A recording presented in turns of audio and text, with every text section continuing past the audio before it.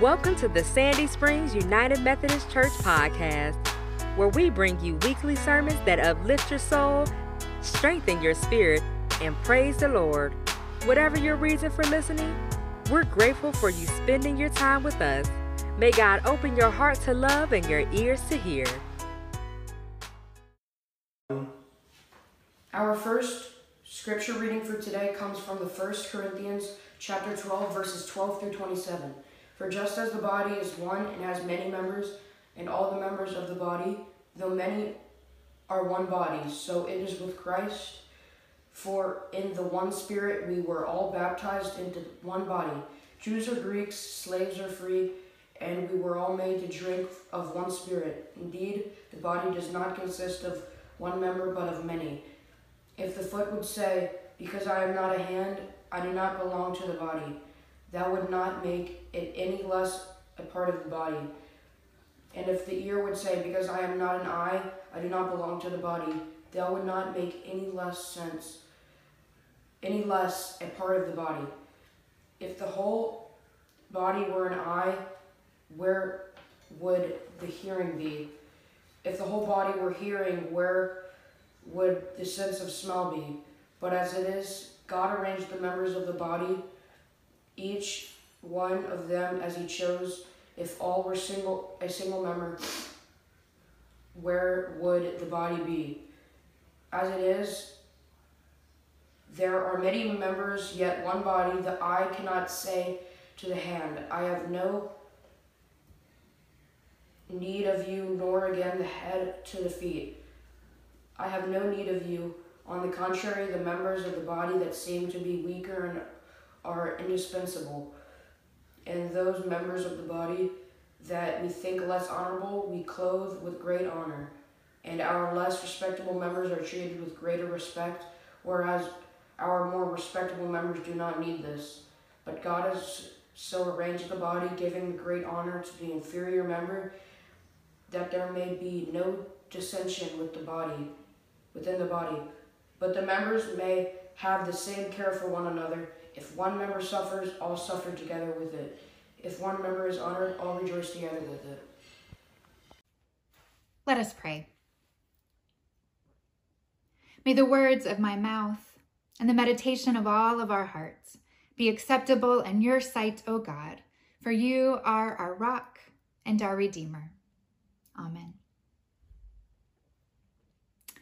For just as the body is one and has many members, and all the members of the body, though many, are one body, so it is with Christ. For in the one Spirit we were all baptized into one body, Jews or Greeks, slaves or free, and we were all made to drink of one Spirit. We are one, and we were all made to drink of one Spirit.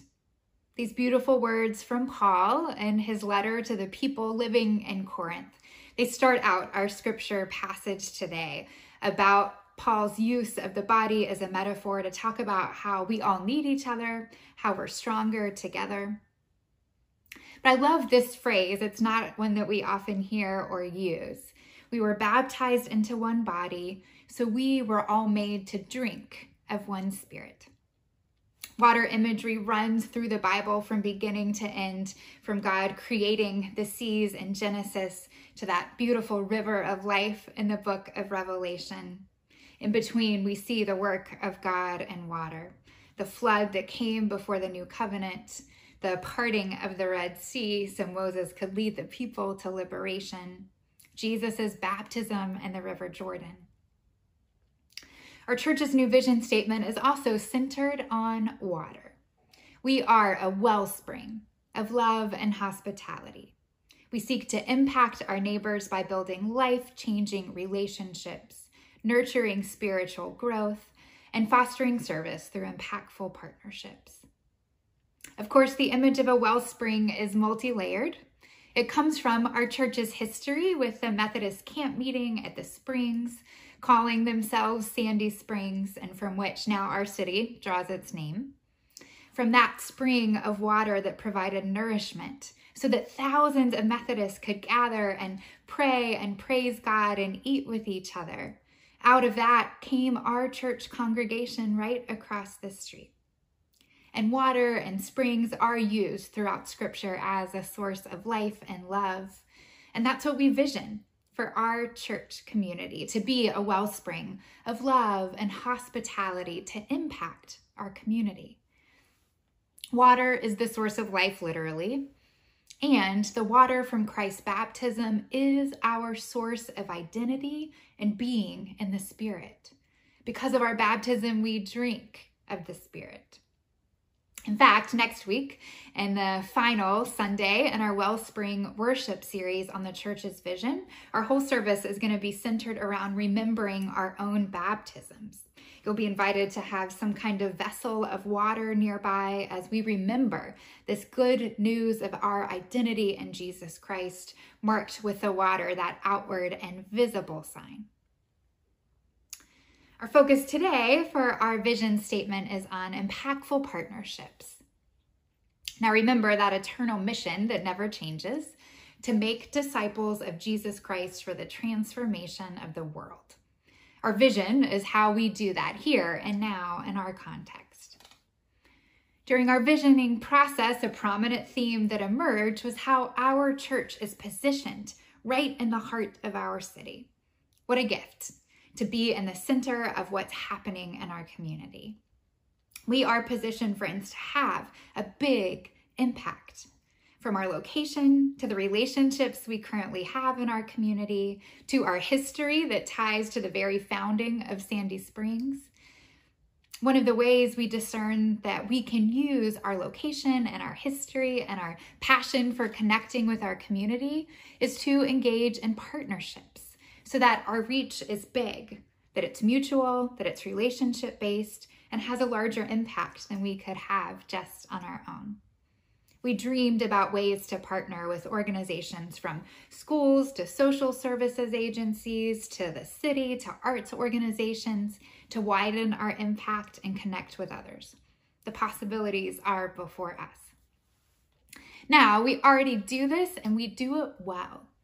You're going to hear from Bruce Donnelly shortly about our church's new partnership with the Solidarity Food Pantry, which opened in our community as the pandemic began to serve families in our area connected to the school system.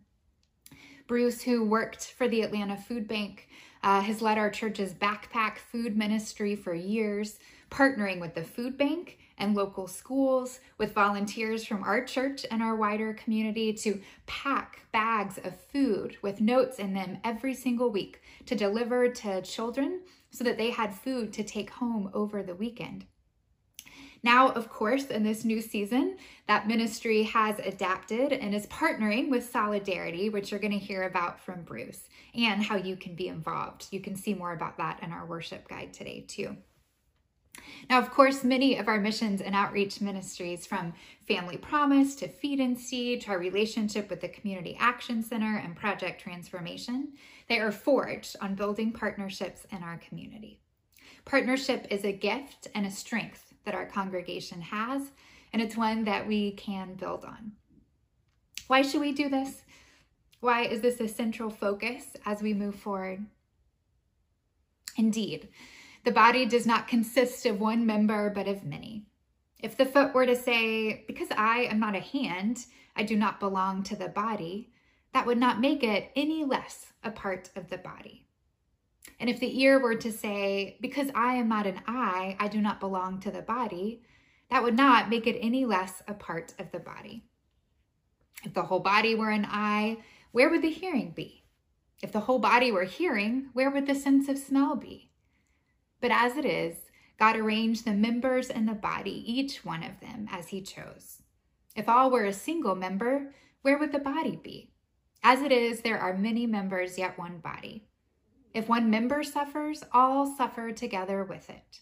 If one member is honored, all rejoice together with it. When one part of the body suffers, we all do. Rejoice, we all do. Here, Paul reminds us that we do not operate alone. We know this as a church. We are much stronger when our diverse individual gifts come together in community, because we need everybody, those who teach and sing and pray and lead and serve. And as Christians, we suffer when other people suffer. We rejoice when other people rejoice. A critical part of discipleship, disciple making, is that the relationship formed with Jesus Christ, it leads us to transform the world around us. Faith is not individual. John Wesley, the founder of Methodism, said there is no holiness without social holiness. So we ask, who in our community suffers? How can we weep alongside them? And then see if there are ways we can alleviate the suffering. Who in our community rejoices? And how can we be a part of spreading and sharing that joy? How can we impact our community using our passions and resources and gifts and desires? How can we be a wellspring of love and hospitality, not just for each other, but for our city in ways that have a big impact? The possibilities are open. The questions are exciting ones to ask in this season. We are uniquely positioned, friends, to be this wellspring of love and hospitality. For in the one Spirit, we were all baptized into one body, and we were all made to drink of one Spirit.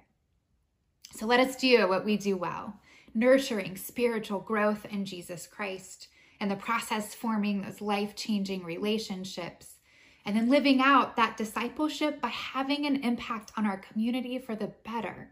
Let us transform our community and our world in God-sized ways by strengthening partnerships and helping to build God's kingdom here on earth as it is in heaven. As Paul later says in Ephesians, God can accomplish more than we can ask or imagine. So let us dream and dream big, friends. Let us build on what we do well, explore new partnerships, all for God's glory, trusting and following a God who says, I am doing a new thing. Now it springs forth. Do you perceive it? May it be so. Thanks be to God. Amen.